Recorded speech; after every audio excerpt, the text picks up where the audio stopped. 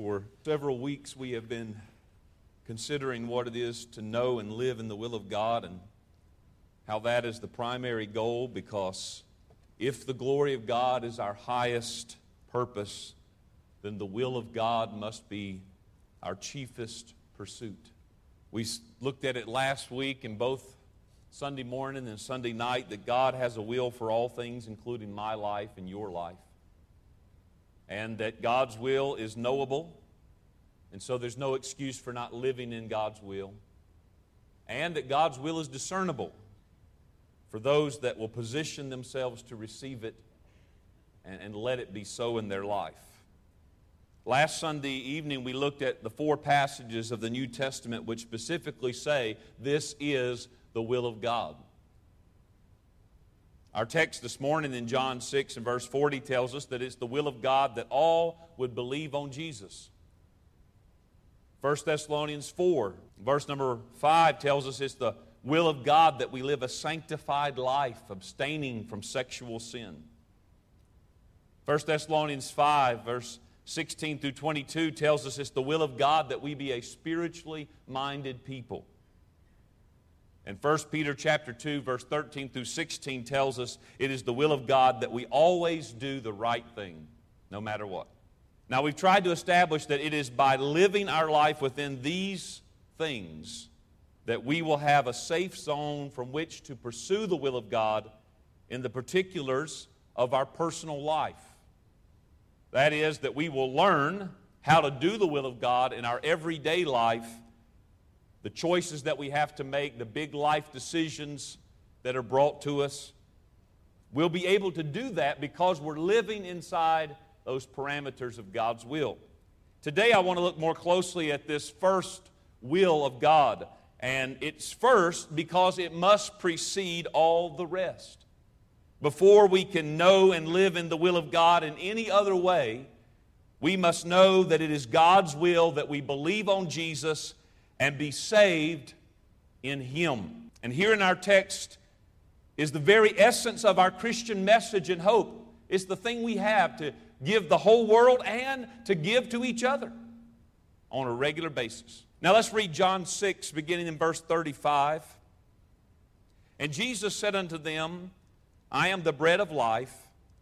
He that cometh to me shall never hunger, and he that believeth on me shall never thirst. But I said unto you that ye also have seen me and believe not. All that the Father giveth me shall come to me, and him that cometh to me I will in no wise cast out. For I came down from heaven not to do mine own will, but the will of him that sent me. And this is the Father's will which hath sent me, that of all which he hath given me I should lose nothing, but should raise it up again at the last day. And this is the will of him that sent me, that every one which seeth the Son and believeth on him may have everlasting life, and I will raise him up at the last day. That's the will of God. The one that sent Jesus, that everyone that sees the Son would believe on him and have everlasting life. Another way to say that, it is God's will that everyone believe on Jesus and be saved. That's a good place to start, isn't it? Good place to start defining our lives and building our lives around. There's an obvious question that has to be asked, and each one of us must search our heart and know the answer. Do you believe on Jesus? Are you truly saved in the will of God? That's a question that every one of us should ask ourselves this morning, because this is the will of God, that everyone who sees and believes on him would have eternal life. I want to establish it right up front this morning. 2 Peter 3, verses 7 through 9 tells us, But the heavens and the earth, which are now by the same word, are kept in store, reserved unto fire against the day of judgment and perdition of ungodly men. The context being, why is it that God does not stop all of this wickedness in the world? Why does God not change all these things in society? Why does God let it go on? Why has Jesus not come? And he says, But beloved, be not ignorant of this one thing, that one day is with the Lord as 1,000 years, and 1,000 years is one day. The Lord is not slack concerning His promise, as some men count slackness, but is long-suffering to usward, not willing that any should perish, but that all should come to repentance. 1 Timothy chapter 2, verses 3 through 6, For this is good and acceptable in the sight of God our Savior, who will have all men to be saved, and to come into the knowledge of the truth. For there is one God and one mediator between God and men, the man Christ Jesus, who gave Himself a ransom for all, to be testified in due time. And so we could go on and on with Scripture this morning to make this point, but let's be clear, God wants all people to be saved. However, we also know that not all people will be saved. Salvation is not automatic. Salvation is not rewarded to faithful people who are devout Christians. Salvation is only received in one way. John chapter 3, verse 15 and 16 says that whosoever believeth in Him should not perish, but have eternal life. For God so loved the world that He gave His only begotten Son, that whosoever believeth in Him should not perish, but have everlasting life.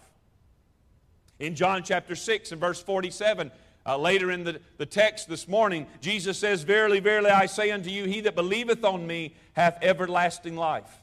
John chapter 5 and verse 24, Verily, verily, I say unto you, he that heareth my word and believeth on Him that sent me hath everlasting life, and shall not come into condemnation, but is passed from death unto life.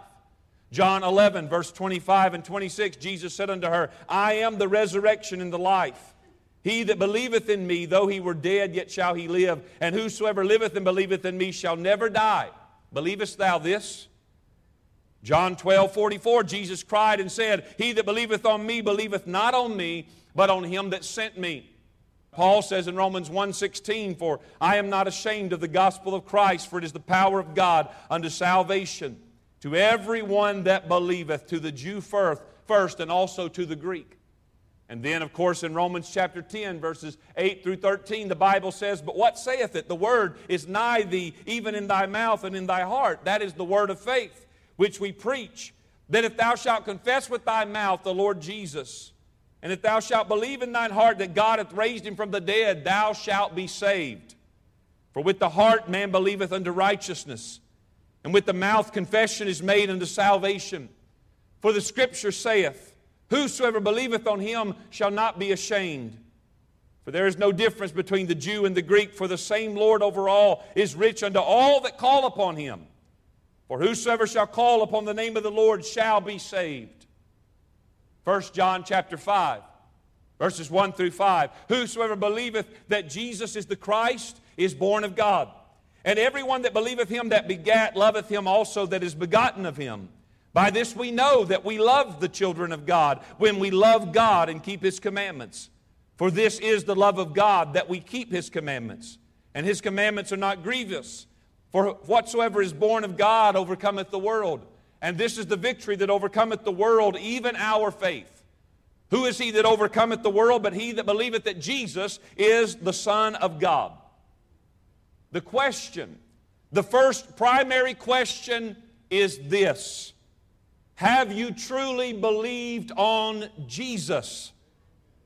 Now I must press into that question because it is the most important part of God's will. Whoever believes in anything else will be eternally lost. Hell will be full of billions of people who believed in false gods, even false Christian gods, some of which were called Jesus. Have you believed on the only begotten Son of God? It is urgent that I compel you to look at your life and consider your ways. As Paul said in 2 Corinthians 13:5, examine yourselves, whether ye be in the faith. Prove your own selves. Know ye not your own selves how that Christ is in you, except ye be reprobates. I pray the Lord will not let this be lost on you, that Paul was giving that to an assembly of professing Christians, not to an assembly of professing lost people. It was words spoken over a church just like this. You need to examine yourselves, you professing Christians. And be sure that you are in the faith. Be sure that you have believed on Jesus, because this is the will of God and it is the only way to be saved. Eternal life is God's will for you, and He has made the way for that. He has declared it, that by believing in Jesus you will have eternal life. Do you believe? There is nothing more important in all your life than the answer to that question. But we must not just give the rote answer of, yes, I've asked Jesus to save me. I'm a Christian. I believe. It's not enough. We must know whether or not we are in the faith. And so I must call your words, or your attention to the words of the text this morning. Because, friends, how can it be? How can it be that there are so many who make professions of faith who never stick? How can it be that there are so many lifelong church members who serve and give, and they can be counted on to be at church, but their life bears no evidence of a true love for Jesus or of the reproduction of the life of Jesus in them? How can it be that millions and millions can profess to be followers of Jesus, but their day-to-day life is lived no differently than the rest of the world? And why is it so that as Jesus and Paul and Peter and John tell us that in the end, in the final hour of the age, there will be a great falling away from the faith? How is that possible? I tell you this morning, the answer is found in our text. I believe the answer is this, that there are untold millions who have made professions of faith and joined churches and became Christians who have never yet believed on Jesus. That is how. That is the answer to those questions. Look at this all-important little word in our text, John 6, verse 40. It says, "And this is the will of Him that sent me, that everyone which seeth the Son," watch this, "and believeth on Him." I call your attention to that little word "on" this morning. In the English, it's a preposition, meaning that it expresses a time, a place, or a manner in which something is done. In terms of time, we would say on Sunday we gather as a church. In terms of a place, we would say on the platform is where the preacher stands. In terms of manner, we would say on foot we walked from the car into the building. In our text, it is used as an adverb. And that means that it is showing how the action is performed. What action? Belief. There's all kinds of belief. There's all kinds of trust. There's all kinds of professions. But this word "on" is showing us how the action is performed. In this case, the action of believing. How is it done? On Jesus. The Greek word is the word eis, E-I-S. It means to, T-O, or into. So it would be perfectly right to say that we must believe into Jesus. That's a heap more than saying I believe in Jesus. I know our Bible says it, John 3:16, "Whosoever believeth in Him." But it's the same word in the Greek. In, on, it doesn't matter. It's always the same word. E-I-S, eis. It means to, in this, it's an adverb. It means to or into. So we believe to Jesus. We believe into Jesus. Not just facts that we've accepted. Not just something that we've agreed to. Not just something that we've taken as an identity of who we claim to be. But we are not just believing about Jesus, but we are in Jesus. The only ones who are saved are those who have believed into Jesus, so that it is no longer I, but it is Jesus who is my life. Everyone who believes to or into Jesus will have eternal life. It's a complete change of everything about the person. I am no longer me with a belief system. That's not salvation. It ain't about having the right theology or the right ethics.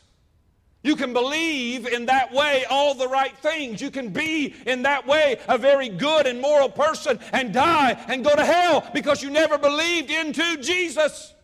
If you're not in Christ, you're not saved. If you're not in Jesus, you don't belong to God. I am now part of Jesus. I have trusted into Him. I now abide in Him. I now exist only by Him. And this is what Paul meant when he wrote in Galatians 2:20. I am crucified with Christ, nevertheless I live. Yet not I, but Christ liveth in me. And the life which I now live in the flesh, I live by the faith of the Son of God who loved me and gave Himself for me. That's believing into Jesus. Not just claiming Him as your Savior, but being in your Savior.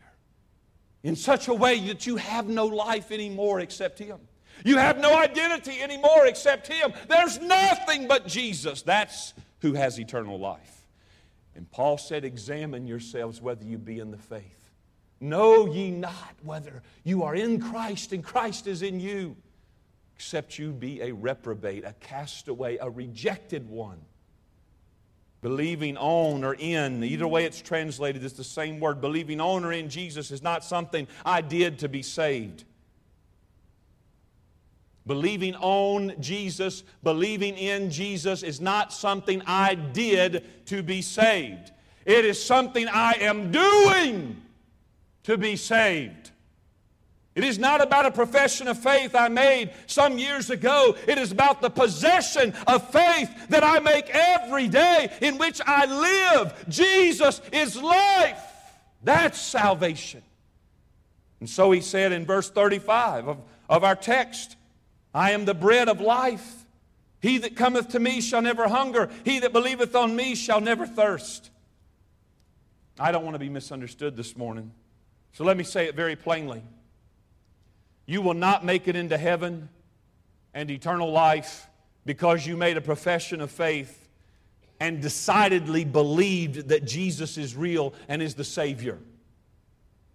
I want to read that statement from my notes one more time. You will not make it to heaven and eternal life because you made a profession of faith and decidedly believed that Jesus is real and is the Savior. That won't get you into eternal life. This is why passages like Matthew 7, verse 22 and 23 are in the Scripture. Those that will say unto me, Lord, Lord, and He will say, depart from me, I never knew you. Do you think that those people who will stand before Him that day and make that proclamation, do you believe they made professions of faith in this life? I believe every one of them did. Do you believe those people who are reprobate at the judgment, do you believe that they were faithful in church and that they served in church and they held positions in church from pastoring on down? Every one of them did. Those aren't nominal Christians that just come to church and that's it. The only thing they got going for them is that they're a member of a church and they attend at least a service or two every now and then. These are people who by their own testimony, and Jesus did not rebuke it, said, Lord, we preached in your name, we did miracles in your name, we gave our whole life for your name. And He says, I never knew you. If that doesn't sober up the church of America today, I don't know what will. We have to care about that. That's why that song this morning matters. That God would enter into it and would bring conviction unto salvation to those who have trusted in their professed faith all their life but never known Christ. There's nobody who will be more sorrowful for than those who die from a church membership and a profession of faith and are sent to hell for eternity because they never believed into Jesus. And we can't just dismiss that as, well, that's somebody. Paul said, examine yourselves whether you be in the faith. Stop worrying about everybody else. Make sure you know that it's real in your heart. There's no time to waste, friend. I don't know how many millions of people will die across this world today. And some of them will be a Matthew 7, 22, 23 person. Verses like this, Hebrews 3, 6. But Christ, as a son over his own house, whose house are we if we hold fast the confidence and the rejoicing of the hope firm unto the end. Did you hear the language? We're his if we hold fast the confidence and the rejoicing of hope firm unto the end. Hebrews 3:14, for we are made partakers of Christ if we hold the beginning of our confidence steadfast unto the end. I didn't write it. You didn't write it. God wrote it. He says we'll get it. We'll be there. We'll be saved if we hold fast. Do those verses trouble you? They should. Every one of us here this morning should be troubled by those words.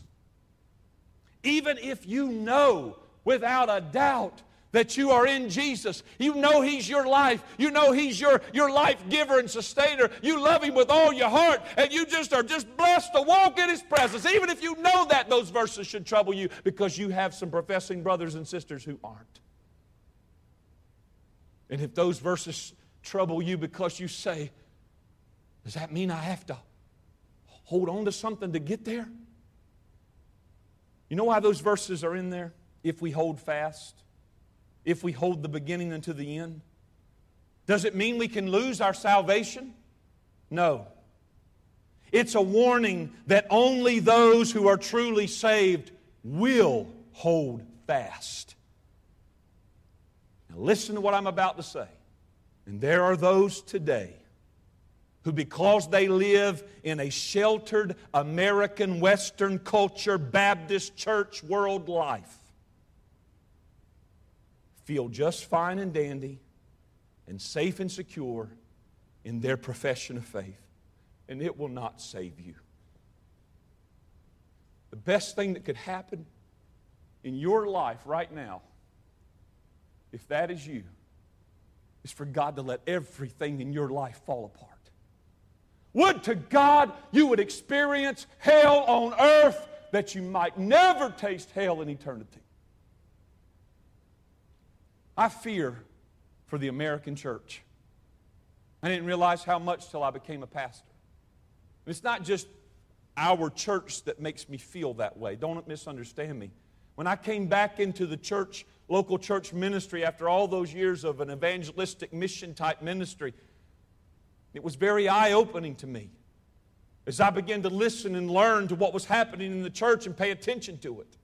I fear for the multitudes that sit on our pews every week who have a profession of faith, but they are not in Jesus. And because they live in the American Western culture, Baptist church world life, they feel fine and dandy, safe and secure in their profession of faith and their performance of their church life. And they will not call on Jesus. They will not come to Him that they might have life. And I prayed this morning, and I add to it now, that God would shake you to the very core of your life. And if it takes your entire world falling apart around you, it would be worth it. For what is a man gained if he was to gain the whole world and lose his own soul? You'd be better off to lose everything you've got.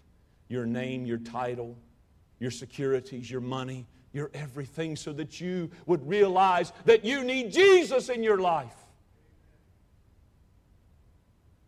Come to Jesus is the message, isn't it? He says in verse 35, he that cometh to me shall never hunger. In verse 37, all that the Father giveth me shall come to me, and him that cometh to me I will in no wise cast out. This is a very important part of this. Coming to Jesus. What does this mean?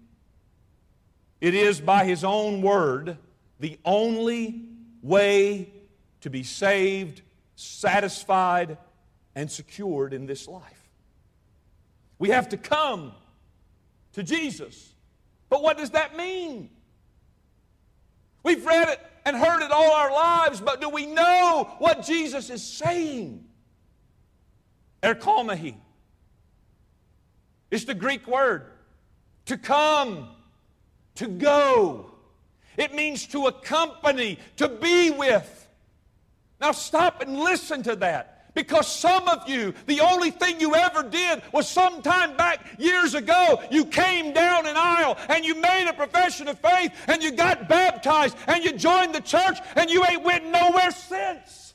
And you're going to die without Christ and be in hell for eternity because you did not come to Jesus. Do you know why people are destroyed in the household of faith? God said it in Hosea. My people are destroyed for lack of knowledge. And I've told you this a while back. You know who God blames for it? Not the people. He blamed the priest. He blamed the ministers. He blamed in our day the pastors, the teachers.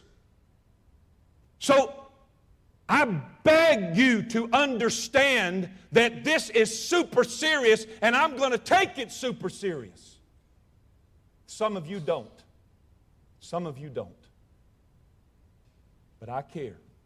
And I have to care about what I preach because your soul hangs in the balance. We had this conversation the other night. A few of us sitting around a fire together. People come to church in these days just like they turn on television. Let's see what the preacher's got for us today. Oh, that was good, preacher. Woo, that was good preaching, preacher. Man, I tell you, we got a fine preacher at our church. I mean, man, he don't even need notes. He can get up and for 45 minutes, he can just let her rip, buddy. And I tell you, we had a good time at church. And they walk out of the house of God and live like the rest of the world, and they're on their way to hell because preachers haven't preached the truth. And you're comfortable in your sin, and you're comfortable in your profession of faith, and it will take you to hell. I will stand before God one day. I believe that with all my heart. I don't understand it. I don't know what it looks like, but I will stand before God and give an account, and I won't have a perfect record. But I tell you this day and this message will be on my account that I declared to you that it's not enough. You need to come to Jesus. This word, come, erkomai, is used in the present and imperfect tense. The present tense showing action that is happening right now. Do you get what I'm saying to you? It ain't about what you did 15 years ago. I don't care. It don't matter. What are you doing right now? Are you coming to Jesus right now? Are you accompanying Jesus right now? And if you are, prove it. Prove it. Talk is really cheap, isn't it? You know, you live with a man a couple of days, you'll learn some things about him. You live with a woman a few days, you'll learn something about him. Go on a trip together. Travel together. Share a hotel room. Go out to eat. You'll find out what a person's really about. What they really care about. What's really deep down in their heart. Because they'll talk about it. It'll always come back to it. No matter what's going on, all roads will lead back to the thing that's most important to them. If it ain't Jesus, friend, you're not saved. The present tense shows action that is happening now, but it's the present imperfect tense. Imperfect tense speaks of uncompleted action. Unfinished action. This is a super strong word. This word by Jesus is saying that this is a way of life. It never ends. We come to Jesus now, and we come to Jesus forever. It's come with me, come to me. Imperfect, present, imperfect tense. Do it presently. Do it now and forever because it's unfinished. You will always need me, is what Jesus said. Some of you haven't needed Jesus since the day you made a profession of faith. It's not real. It is not real. And you'll never know the will of God for your life because you've missed the most important part of God's will, to believe on Jesus. This is the thing that drives so much of my pleading as a preacher of the gospel. I have a sense and have sensed an overemphasis on making professions of faith in which sinners are convinced that if they will simply ask Jesus to save them, they are then and forever in Christ, and the entirety of their faith rests in a decision that they made on a certain day way back when. But that is not what Jesus taught. That's become the traditional preaching of men. It is not what the Bible says. This is why Jesus' invitation was always, follow me, come with me, be with me. Salvation is the relationship with Jesus, not the profession of faith in Jesus. In this very chapter, and we looked at it a few weeks ago, there will be many who had professed and expressed a belief in Him who, as verse 66 will say, went back and walked with Him no more. Now, how did this happen? Do we doubt their profession of faith? No. No, they truly meant it when they said it. But like the seed which fell on the stony ground, they had no real root of trust in Jesus Himself. And when the hard truth came to them, they withered away. Oh, when the cares of this life become too much, they turn from following Jesus, grasping at this world to secure their life and make them think everything's going to be okay. Friends, 2 Peter 3, if you read on, makes this promise that it will all be burnt up. All of it. There's nothing in this world to hold to. There's nothing in your profession of faith to hold to. There's nothing in Christianity to hold to. It won't do anything for you. Their lostness is the result of a faith in a Jesus that they wanted Jesus to be. That's why they're lost. Perhaps there is somebody here today who that is true about you. You're lost because your profession of faith is in a Jesus that you want Jesus to be, not the Jesus that He is. But to follow the real Jesus in a real life transforming way, that was just too much for those people in John 6. They said, no, we can't go that far. I read this, J.C. Ryle, preacher from the 1800s, said, what does coming mean?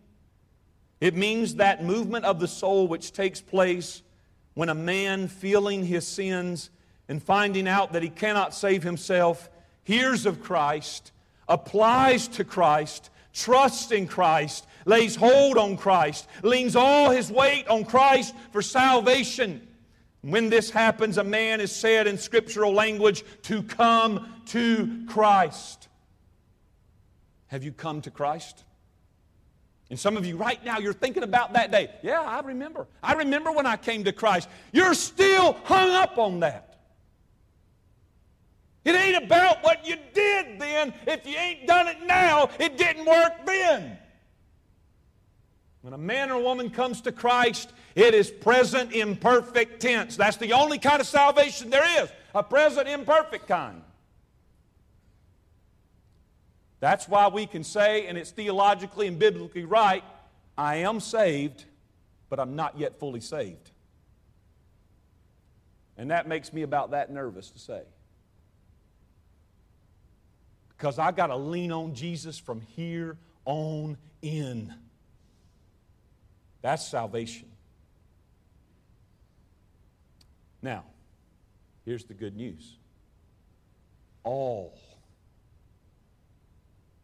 who come will be saved.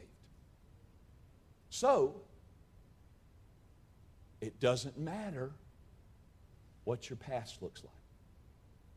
It doesn't matter whether you've made a profession of faith or 2 or 3. If you'll come to Jesus, you can be saved. There's no other qualification. There's nothing else. How many of you now, let's go back a little ways, because there was a time you came to Jesus, right? There was a time you trusted in Jesus. And that's different for everybody. Some people, like Brother Andy, have one of them Damascus Road experiences in the mud, over on a foreign field in war. And they get gloriously born again in a magnificent way. Others just grow up hearing about Jesus, and by and by they make those decisions along the way. I'm going to believe Him. I want to trust Him. And they grow up and are nurtured in the faith, and they follow Jesus all the way to eternity. It's different for everybody. But you remember along the journey how you've trusted in Him and how you've come to know Him, how He's sweeter and richer and realer today than He was a year ago. How you are different now than you were a year ago. How your life is transformed. You feel less pull to this world and more of a pull to glory than you ever have because it's real inside of you. That's salvation. That's the real thing. That's what Jesus offers to all. You don't have to pass a math test, theology test. You don't even have to explain anything about what you got wrong or why you did it wrong. I don't remember where it was, but recently I was reading again about the prodigal son, and somebody was referencing it in the book, but I'm just thrilled by this truth. When you read that story, I hope I'll tell you this 10,000 times. When that old boy came home, his father didn't ask him a single question. He didn't say, boy, where you been? Boy, explain yourself. Boy, tell me why I should let... You know that whole thing, boy, when we get to the throne, we're going to have to tell Peter why we should be let in. I know. If you'll come to Jesus today, you don't have to explain anything. I made a profession of faith when I was 8 years old. You know, when I walked that aisle at Hebron Baptist Church outside of Harmony, North Carolina, as an 8-year-old boy, and I went to that altar, and that man asked me, do I want to be saved and know Jesus as my Savior? And I said, yes. You know, I meant that as an 8-year-old boy. I meant it. I meant it. I meant it with all my heart, all the faith that I had. An 8-year-old has a lot of faith. If that ain't true, then Jesus wouldn't have said what He said, that we must become His little children. But you know, I went through the years and things, you know, as I got older and become a teenager, the world began to seep in and I began to give in. At 16 years old at Friendship Baptist Church in Harmony, North Carolina, my pastor preached on hell, our pastor at that time. Paul Crater was his name. I didn't move that night. I went home on that Wednesday night. And in my bedroom, my dad came down to check on and see what was wrong with me. And I said, Daddy, I don't want to go to hell. I don't know if I'm saved. And we prayed together. As a 16-year-old boy, from all my heart, with all I had in me, I wanted God to save me. I didn't want to go to hell. By the time I was 18, I was so in this world. I looked the world, acted the world deep down in my heart. I was an unhappy person. You know why that is? Because at 8 years old, I asked Jesus to be my Savior, and I believed on Him. And at 16 years old, I said, God, I don't want to go to hell. I know I'm not right. And you say, preacher, when did you get saved? When I was 20 years old. I came to a place in my life where I was tired of living in the mess that I was in. And I knelt in that bathroom, at that bathroom sink at Statesville Stained Glass, Statesville, North Carolina. And what made me think of this was when I said that we don't have to explain anything. All I said that day was, Lord, I'm tired of this. I am tired of living like this. And God, if you'll take me, if you'll change me, if you'll change me, I will live for you. I will give you my all. You say, preacher, when did you get saved? In my heart of hearts, I believe as an 8-year-old boy, I moved toward God, and God blessed my faith. As a 16-year-old boy, unsettled and unsure, I moved toward God, and God blessed my faith. As a 20-year-old young man, I was done. I wanted all of Jesus. I wanted the will of God in my life. And I moved to God, and God blessed my faith. Say, preacher, when did you get saved? I suppose I don't even really know. But I know this. I can stand before you today without a doubt in my heart and tell you I'm His and He's mine. And I don't rest it on any profession of faith. I don't rest it on any individual certain moment. I believe all those moments mattered. Some of you have been on a journey. And you've been up and down and back and forth and in and out. Well, I want to tell you something. If you've ever put faith in Jesus, God didn't ignore it. But if you're here this morning restless and unsettled, just tired of living in this yo-yo type of life, I promise you, if you will come to Him this morning, He will receive you, and you won't have to explain it. You won't have to talk Him into it. You won't have to prove you're worthy. Just give up and give everything to Jesus this morning, that He will receive you and He will change your life. Don't try to figure it out. Just come to Him this morning.